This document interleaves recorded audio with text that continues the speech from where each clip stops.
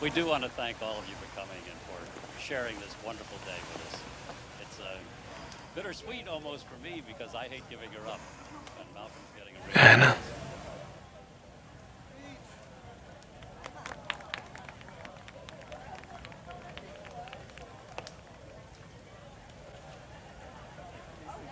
I miss you.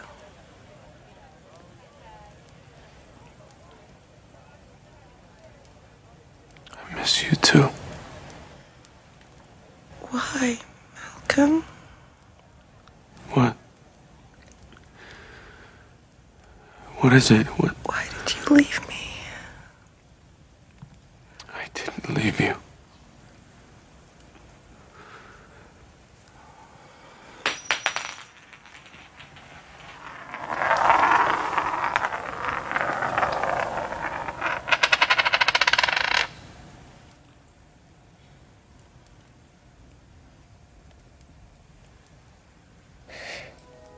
I see people. They don't know they're dead.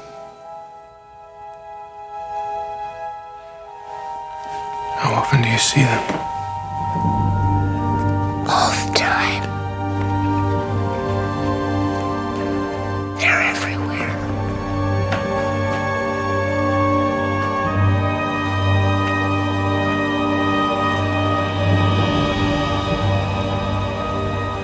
They only see what they want to see.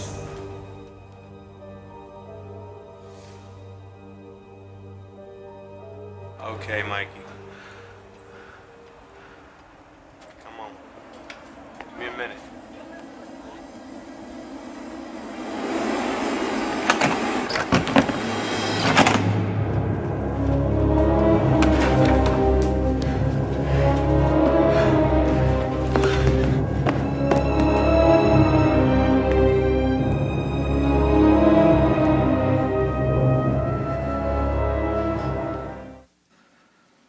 Wow. Do you love a twist ending? Are you like me? Are you like Kelly? Do you love a twist, a story with a great twist? I love it. Like those whiplash endings, the kind that make you just say, like, wow, what? Oh, I think I hurt my neck. And there's been many great films and stories through the ages that have these sort of twists, but there's got to be none better than M. Night's Sixth Sense, right? Spoiler alert, by the way. Probably should have said that up front. We're spoiling the ending for you, but you've had 17 years to see it. So, does that hurt you a little bit? Does that hurt you? It hurts me a little bit. 17 years since that film. That hurts me a little bit. Wow. So in the film, psychologist Dr. Malcolm Crowe is working with a young patient named Cole who has a problem. He sees dead people all the time. And Malcolm, in his attempt to work with young Cole, is trying to sort of exorcise some of his own personal demons. More ways than one, as it turns out, as the film culminates with that great scene. I miss you. I miss you too. Why'd you leave me? I didn't leave. Ping! Hand in hand, and it's like as a viewer, you're like, oh, wait a minute. I think he's dead. He's been dead the whole time. He's been dead since like the opening scene of the film. And it's kind of ridiculous, right? I mean, it's a little absurd. I mean, isn't it? Like a kid walking around, he sees dead people everywhere. A guy walking around the whole film doesn't even know he's dead. That's ridiculous. Right? Except for the fact that, I think I see dead people all the time.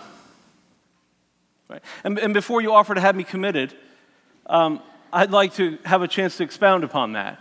And so what we're doing is we're in the second week of our new series, Epic Fail, and we're asking, and we're looking in the scriptures, and we're looking at our own personal lives, and we're saying, are there things that just appear to be these epic fails that if we surrendered them to God, they actually might be the very thing that creates the most beautiful story you've ever known? And so I want to talk to you today about two different case studies. I want to look at two case studies of how I think I see people who are literally the walking dead amongst us, and not like the zombie. That show ruined it for that phrase forever. But that we would say, yeah, I recognize that. I've experienced that feeling. And so case study number one comes straight from the scriptures, and I have to tell you that I have some church experience from my youth. I grew up being taken to church, not going. You understand there's a difference, right? Can anybody relate to that? Like, I was taken a lot. Like Sunday morning, Sunday night, Wednesday night, but I did not believe as a result of some things that happened. And we'll talk more about that later. But one of the things I remember as a young person, I remember being introduced to these characters in the Bible, and I didn't like some of the things I heard. As a young person, I was like, that person seems rather dastardly, because I had a very high vocabulary at a young age. And, I was like, they are up to some nefarious things, as a youth, just a little guy. Yeah. And, very high IQ. Sorry. Anyway, I'm kidding. But I was troubled by some of the people. I was like, we're supposed to be like that? And no, thank you, right? And oddly, in my life, as I've gotten older, I take a strange comfort now in knowing that the scriptures are brutally honest. That they just tell you, for most of the characters, just like warts and all, here it is. And as we embrace that sort of honesty, we see the glory that God can do in a human life when someone just decides to get honest.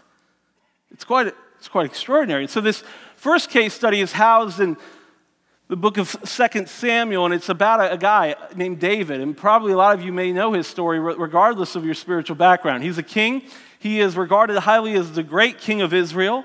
And we pick up the case study with him at home in the palace, in his kingly palace, the palace of the king. And it's interesting to note because we're told that it's spring and all the other kings are out at war, except David's not. King David's not at war where all the other kings are. He's back at the palace, and it's kind of like, what you doing at the palace, David, when all the other kings are at war? Too many Cheetos and back rubs? Like, what's happening here? Like, what's the story? That's odd.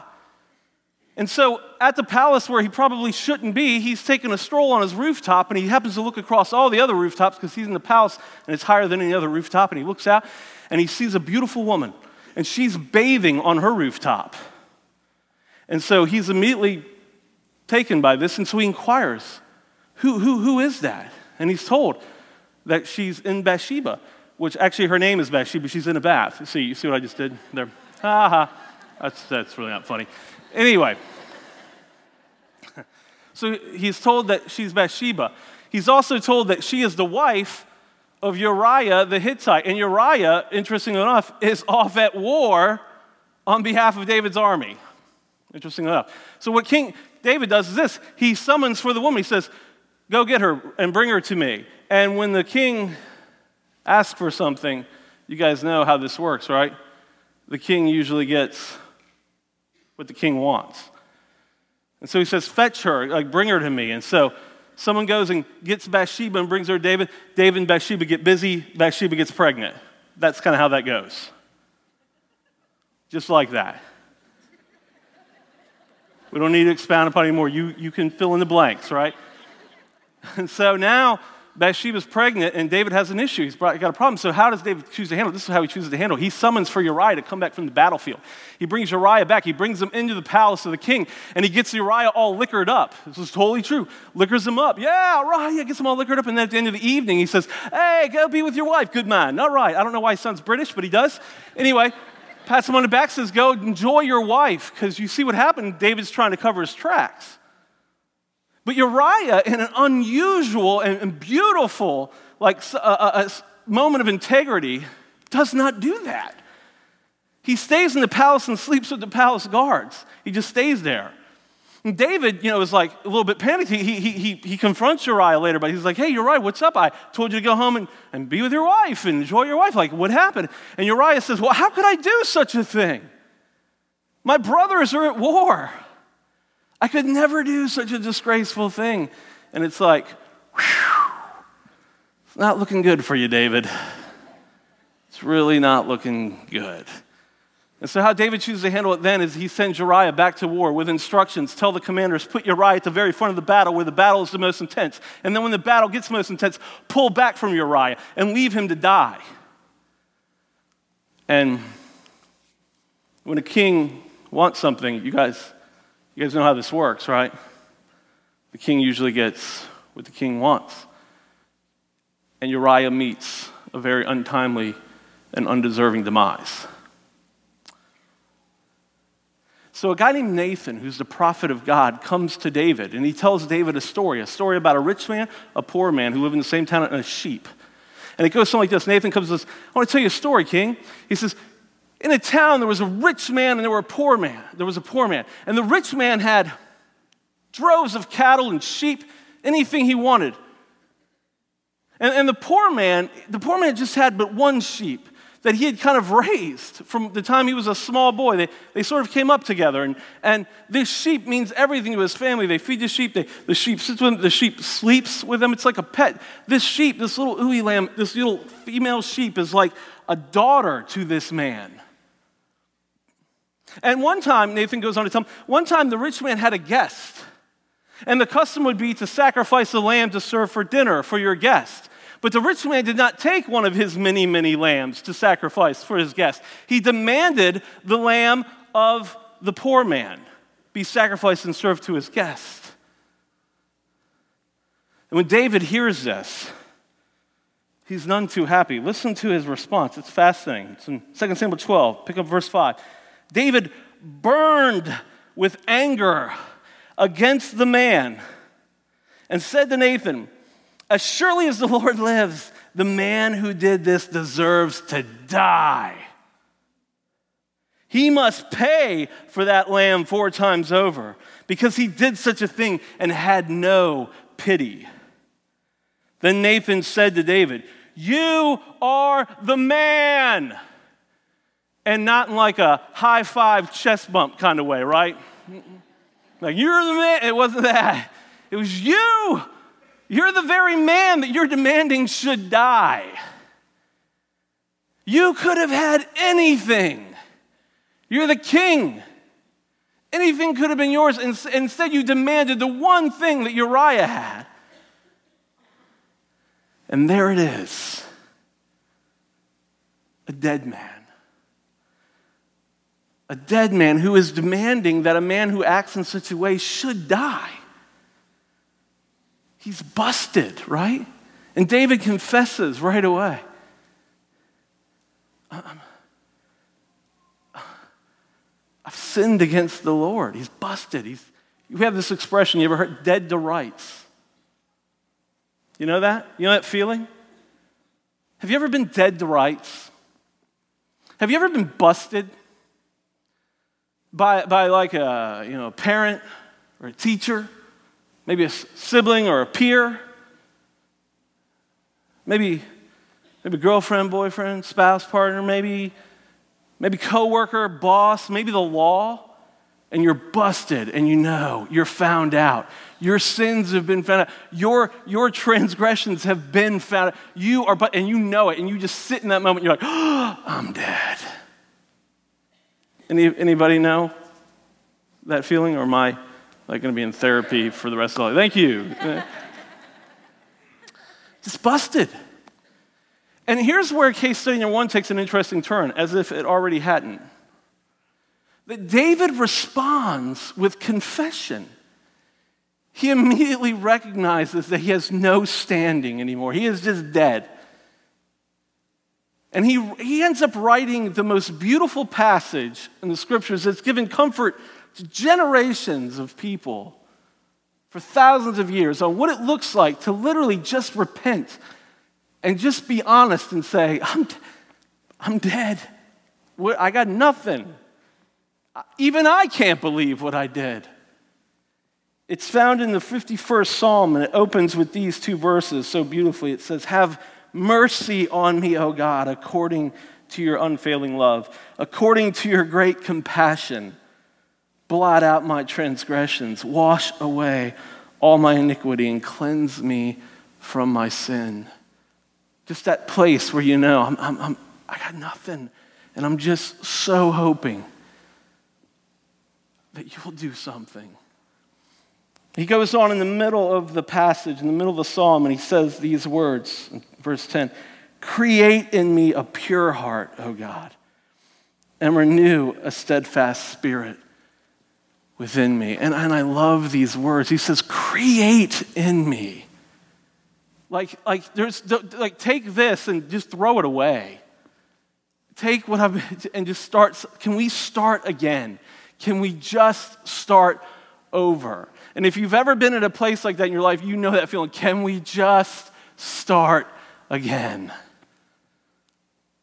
And this is where we take a turn towards case study number 2. And case study number 2 it's for those of us who've ever felt, while we understand cognitively that we're very much biologically alive, right? We have a pulse and we have a heart rate, and we take in oxygen into our lungs and we exhale carbon dioxide into the atmosphere. We understand biologically that we're very much alive, but at some point we recognize that in every way that makes you feel alive, emotionally, spiritually, we come to recognize at some point that we're dead. And maybe of our own choosing, we just killed that side of ourselves. If anyone can recognize it, I'm going to talk about case study number 2. It is my own personal story. And oddly enough, it too involves an unplanned pregnancy.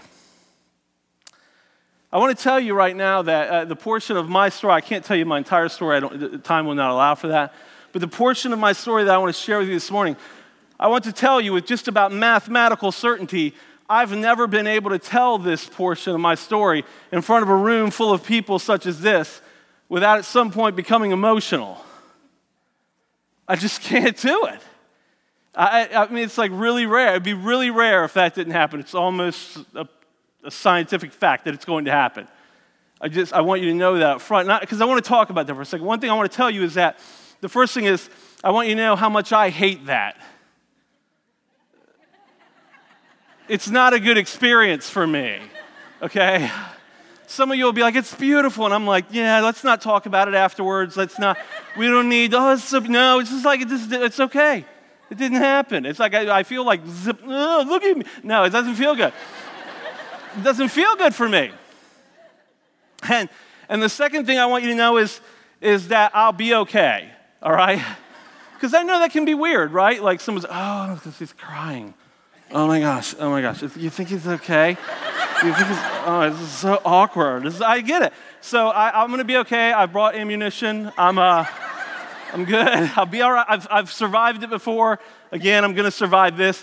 And then the third thing I want you to know about this is, should it happen, and it's probably going to happen, I want you to know it's in no way intended to be manipulative. I hate that sort of thing. I would never do that. So here we go. You ready? So here's my case study number 2. So as I told you earlier, I grew up being taken to church, not going of my own volition or anything like that. This was a troubling experience through the days of my youth. I saw some good things. I saw a lot of bad things. I have a mother, shocking, right? I have a mother who is a believer.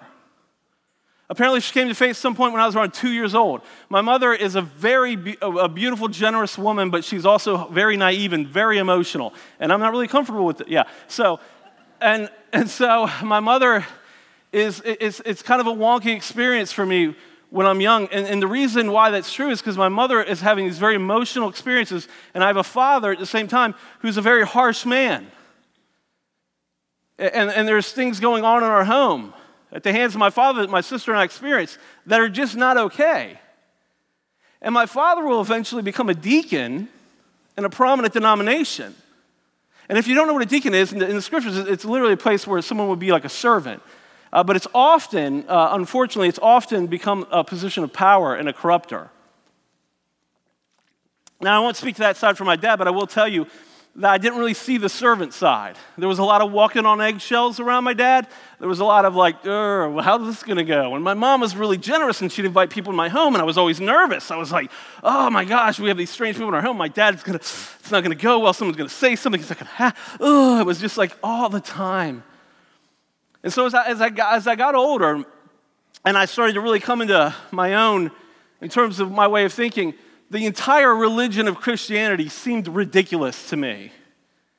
Can I be that honest with you? I was not a believer. I was not in for it. I was like, that's troubling. That's got a lot of troubles. There's a whole lot of talk and then a whole lot of show up and play church, and it just wasn't my thing.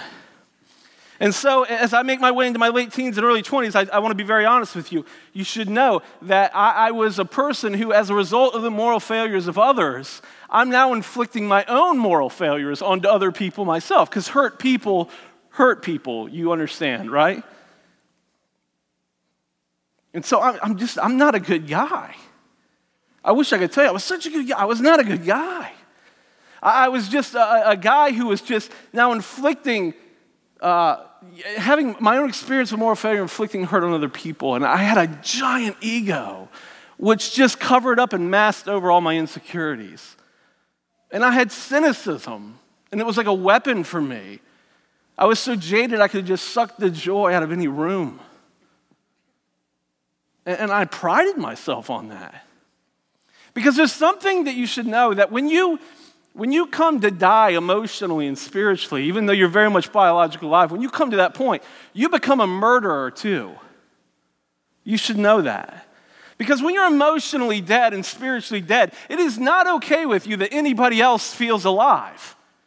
Because if they feel alive, it renders you without excuse.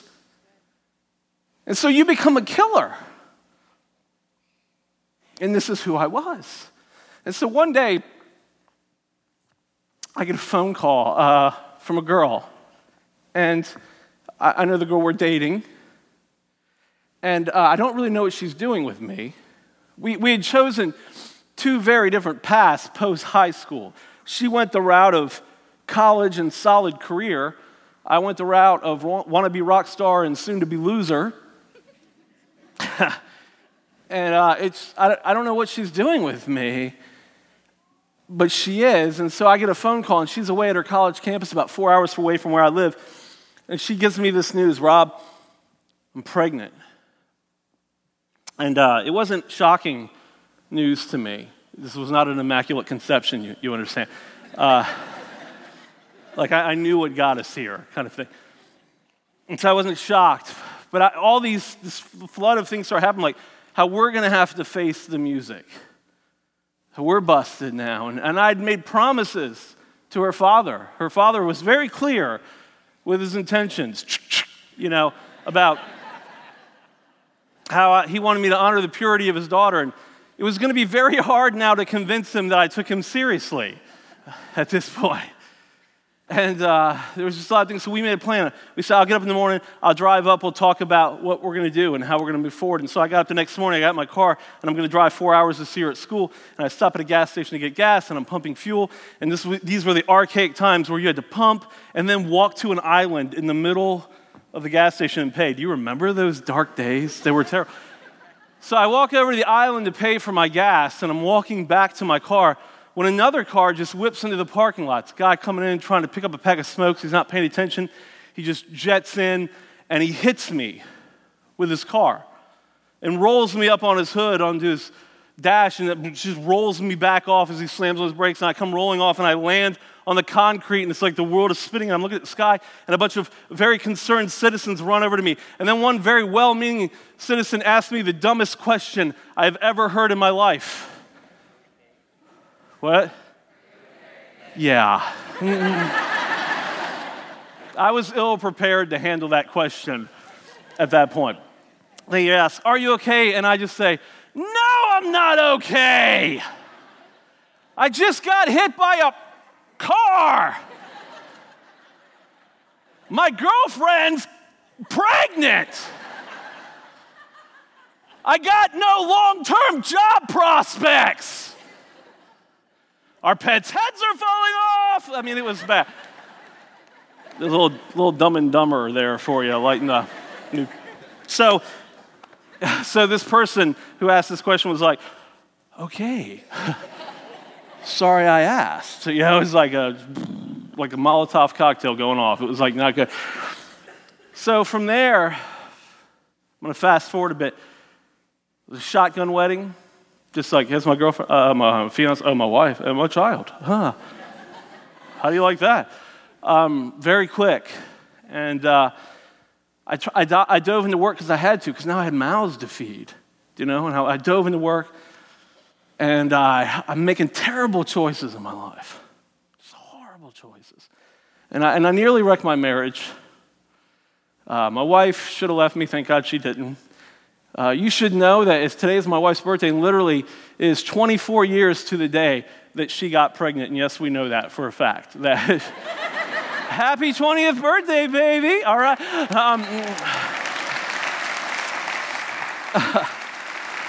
Maybe if you see her and you know her, you'll just spontaneously sing happy birthday to you later or something. But listen, I dove into work and I make horrible choices, and I don't know why my wife stays with me, but she does. She has a higher code of ethics than the average person, for sure. And at some point, I'm just horrible. Like, I remember my mom would call and she would say things. My mom, I should tell you, she never stopped praying for me, and I would just openly mock my mother. And why would I do this? Because she wouldn't stop praying for me. And I was just such a jerk. And she would call me and she'd say things like, Rob, I'm just so worried about you and Shala and Logan's my son, and I'm just so worried, and I want you to know I'm praying for you guys. And I would have my mom on the phone and I would say, oh, Mom, hold on. Shala, hey, baby, everything's gonna be okay. Mom's got her fairy dust out and she's saying prayers. I mean, isn't that horrible? I mean, I'm almost embarrassed to tell you that. Almost, but it's true. It's just true. This is who I am. And at some point, my mom calls with another call, and she says, hey, do you think you'd mind if we started taking Logan to church, my son to church? And I got to tell you, my wife and I, we both protest immediately. That's not going to happen. Come up with 1,000 reasons, but eventually we cave. And you know why we cave? You know why I cave? Because this is ridiculous. Because I want my son to be good. Isn't that ridiculous? I'm like, I want him to be morally good, so he'll pick that up if he goes there maybe, but I don't want him to believe. Like, that's called hypocrisy, you guys, seriously. And that's where I was. I was like, maybe he'll be good, but I don't want him to believe it. And so it turns out my son, though, is a little boy genius. Takes after my wife. But he's 3 years old, he starts going to church, and he's in this program where they'll reward you for things. And my son is all the time, like in my house, doing things like quoting scripture. Like he's on the hearth of our fireplace, like Jesus Christ is the same yesterday, today, and forever, Hebrews 13:8. Jesus Christ is the same yesterday, today, and forever, Hebrews 13:8. Jesus Christ is the same. And I'm like, what are you doing?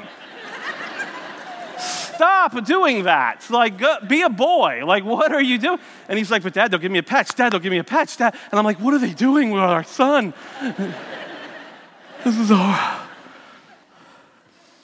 But the truth is, he starts asking questions, and I don't have any answers for his questions. All I have is rage. All I have is cynicism. I don't have any decent arguments. And so he's asking these questions, so I decide sort of, in my own mind, I've got to do something. I've got to figure out some of this stuff, and I've got to figure out how I can disprove this religion. Yes, I was that person. Yeah, I'm like one of the littered path of people who say I can disprove God. And so I met a guy who was an adjunct professor at a local university, and he happened to teach religious studies, and he was an atheist. And I thought that was perfect because I was a wannabe atheist. I was. And I thought, well, he can tell me all these things and help me feel good about my atheism. And so I went to him and I said, how do I build an argument against this? And how do I, what should I be reading? And he gave me all this material to read and books. And so I start reading. I don't tell anybody. I don't tell my wife. And I start reading all this material and stuff. And I got to be honest with you. What happens is I don't become sure in my argument against God and or religion. I just become more confused.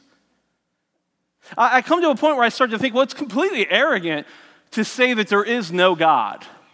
How could you possibly say no God? Because there's just so much stuff, the creation, all these amazing things. Like, how could you say there's no God? But you should know, I thought it was equally arrogant to say that you emphatically knew there was a God. And I thought it was preposterously arrogant at the time to say that you could know that God. That you could say, there is a God and I know him. And that seemed ridiculous to me. And so one day I'm talking to my adjunct professor, religious studies friend, and I am asking a question, and I don't really remember how it happened, but he said something like this. He said, so what are you asking me, Rob? If I had to choose a religious path, what would it be? And I said, no, that was not my original question, but what is the answer to that question? Do you have an answer? And he said something like this. He said, well, I guess if you held a gun to my head, forced me to say I guess you'd have to go with Jesus. And I said, what?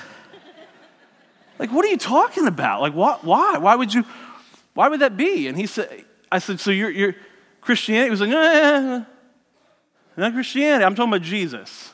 And I'd never separated the two out, I got to tell you. At that point in my life, I'd never thought of like, is there a possibility that Jesus and Christianity aren't always just mutually running together?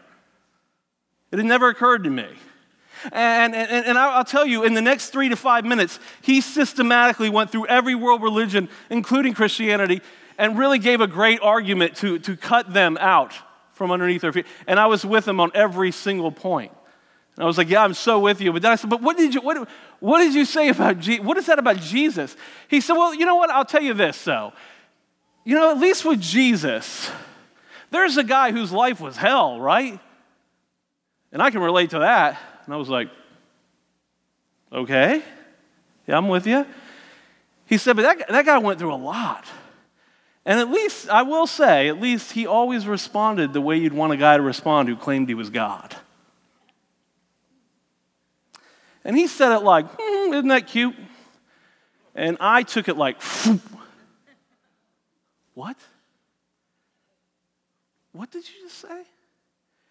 And I got to tell you guys, I remember going to my house and taking out this old Bible my mom had given me years before, and I was like, you know, that kind of thing. And I knew enough to know from my youth that I knew that the stories of Jesus were housed in what were called the Gospels, Matthew, Mark, Luke, and John. And so what I did is I opened the Bible for the first time in my life on my own, like where I really just was like, I want to know. What is this? If this thing's so powerful, if this thing's so great, I want to know. And I opened it up and I started reading Matthew, Mark, Luke, John. Matthew, Mark, Luke, John. Just over and over. And one time I read Matthew, Mark, Luke, and then I got right into the beginning of John. And I got to the second, third chapter. And I remember reading about this incredible scene with this guy named Nicodemus, who was a religious man. He was a religious Jew who was like of high rank in their political system, because religion had kind of, the religious people that day had sort of gone to bed with the political system. We've never seen that before, right?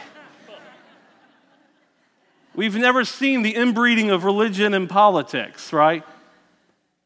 But this is who this Nicodemus represented. And he came to Jesus at night in the cover of dark. And I don't know why. I don't know if he was like, I don't want anybody to see this, but I got some questions. This guy's intriguing, whatever it was. But Nicodemus came at night, our first episode ever of Nick at Night. And that's not funny, seriously.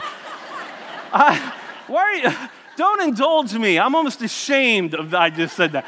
And you should be ashamed for laughing. So anyway, so Nicodemus is there at night, and he's asking Jesus questions, and Jesus makes one statement, and I read it, and I was like, there it is, oh, there it is, and this is what Jesus said in verse 3 of John 3. In reply, Jesus declared, I tell you the truth. Again, here's the truth. No one can see the kingdom of God unless he is born again. And I immediately stopped, and I was like, there it is. Nope. I'm out. I was intrigued. And I was intrigued. I was reading so many incredible things. I was like, oh, I never knew Jesus was like this. I always thought he was kind of a wussy who was like, looked Swedish and had like kids and lambs on his lap. I didn't know. And I was reading all this incredible stuff. And But then I read he must be born again, and I was like, no, that's it, I'm out. Because I am not going to be one of those born agains. No. I'm not going to be like what I saw growing up.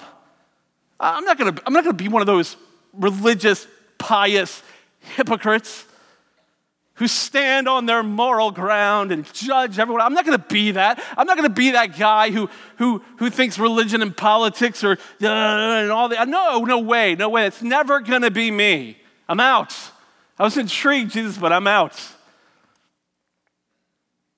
And so I decided, I'd heard someone say this, if you don't know, just ask God.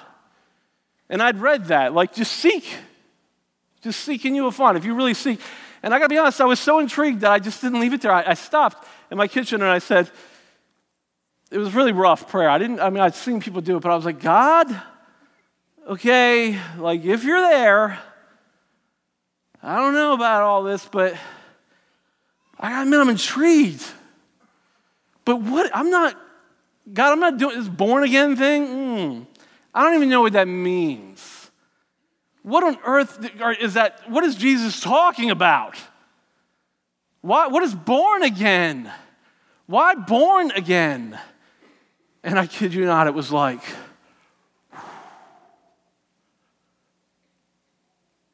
why'd you leave me?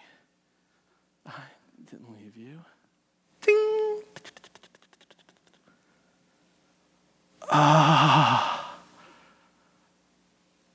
I'm dead. I'm dead.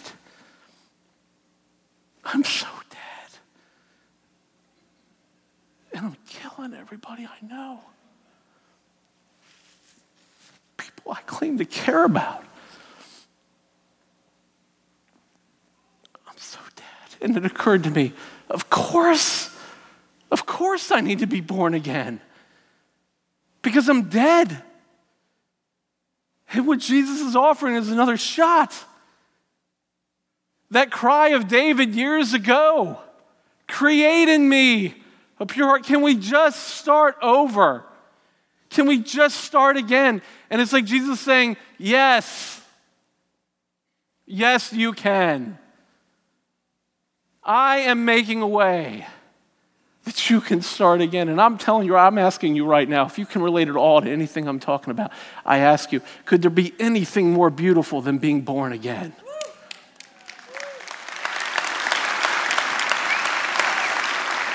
I mean, forget what you know. Forget what you know about politics and religion and forget all of it. I'd like to loot the house of religion and politics and steal that term back. Because that term is so beautiful, because if you've ever felt dead, if you've ever been dead to rights, if you've ever had any experience like that, then you know there's nothing more beautiful than second life. Nothing. And I had my own Psalm 51 moment, and I started confessing, I'm a horrible person, God. I'm a terrible father. I'm a terrible spouse. I'm a terrible son. I'm not even sure where I rank on the totem pole of employee. I don't even know how that goes. I'm bad. I'm not good. And it was like God was just saying, yeah, come on. And I was like, but I want what Jesus did to count for me. I want to follow. It seems to mean a lot to him to have people follow him. I'm in. And my life has changed. And I want to tell you, a few years later, I was interning at a church. Can you believe it?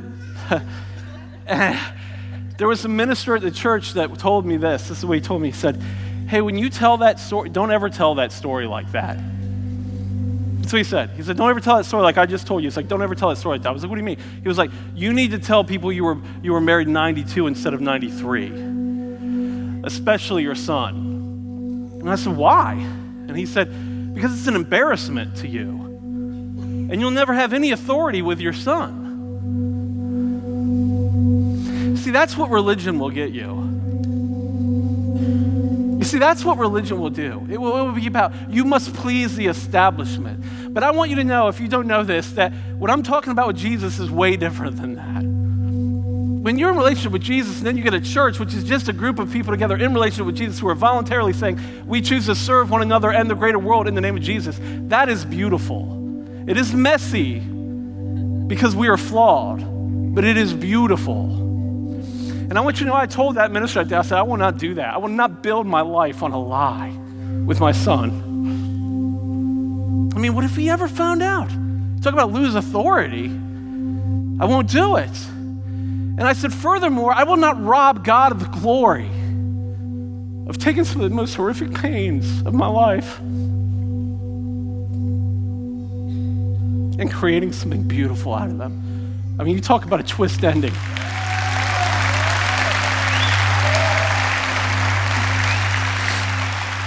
So, thanks. So maybe today you're here and you've had your own moral failures. Maybe you're not the person that you thought you were going to be. Maybe you've done things you can't even believe you've done. Maybe it's an affair. Maybe it's unethical work practice. Maybe it's just lies, living a life of duplicity. Maybe it's just maybe you've murdered. I don't know. But I want to ask you if even in this moment you will prepare your heart for your own Psalm 51 moment.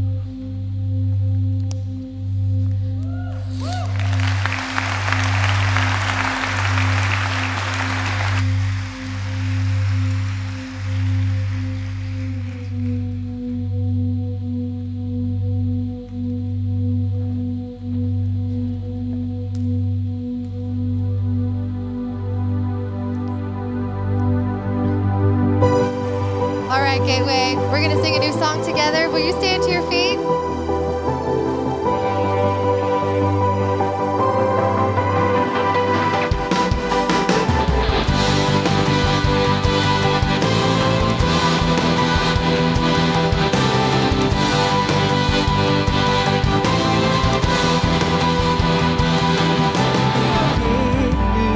To the end, all my life is in your hands.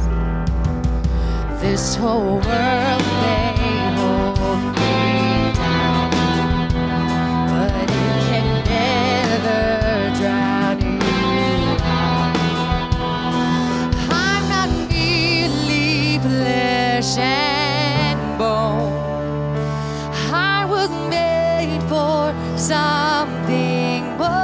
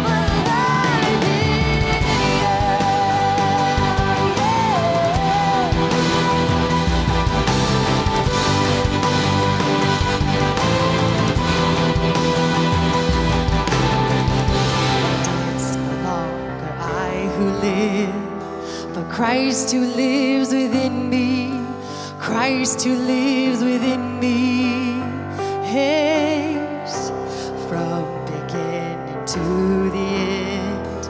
You deserve the glory, you deserve the glory. Declare it today. It's no longer I who live, but Christ who lives within me, Christ who lives within me. Sing it out. From beginning to the end, you deserve the glory, you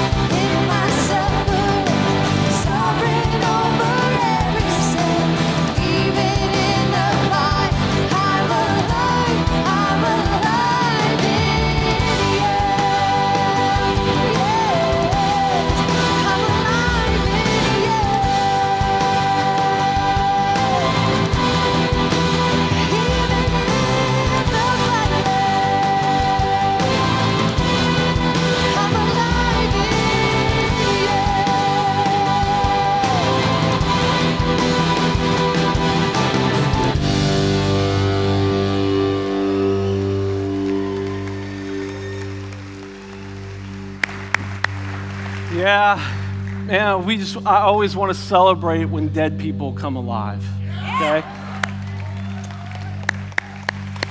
So I want to ask you right now, if you're here and you know who you are, and in a celebratory moment, if you know, man, there are some moral collapses in your life that you confound even you, and if you're ready to have a Psalm 51 moment, just confess.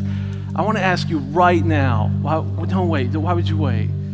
So right now, wherever you are, just stop and pray right now and pray, God, and confess those things. Say, God, bring them into light.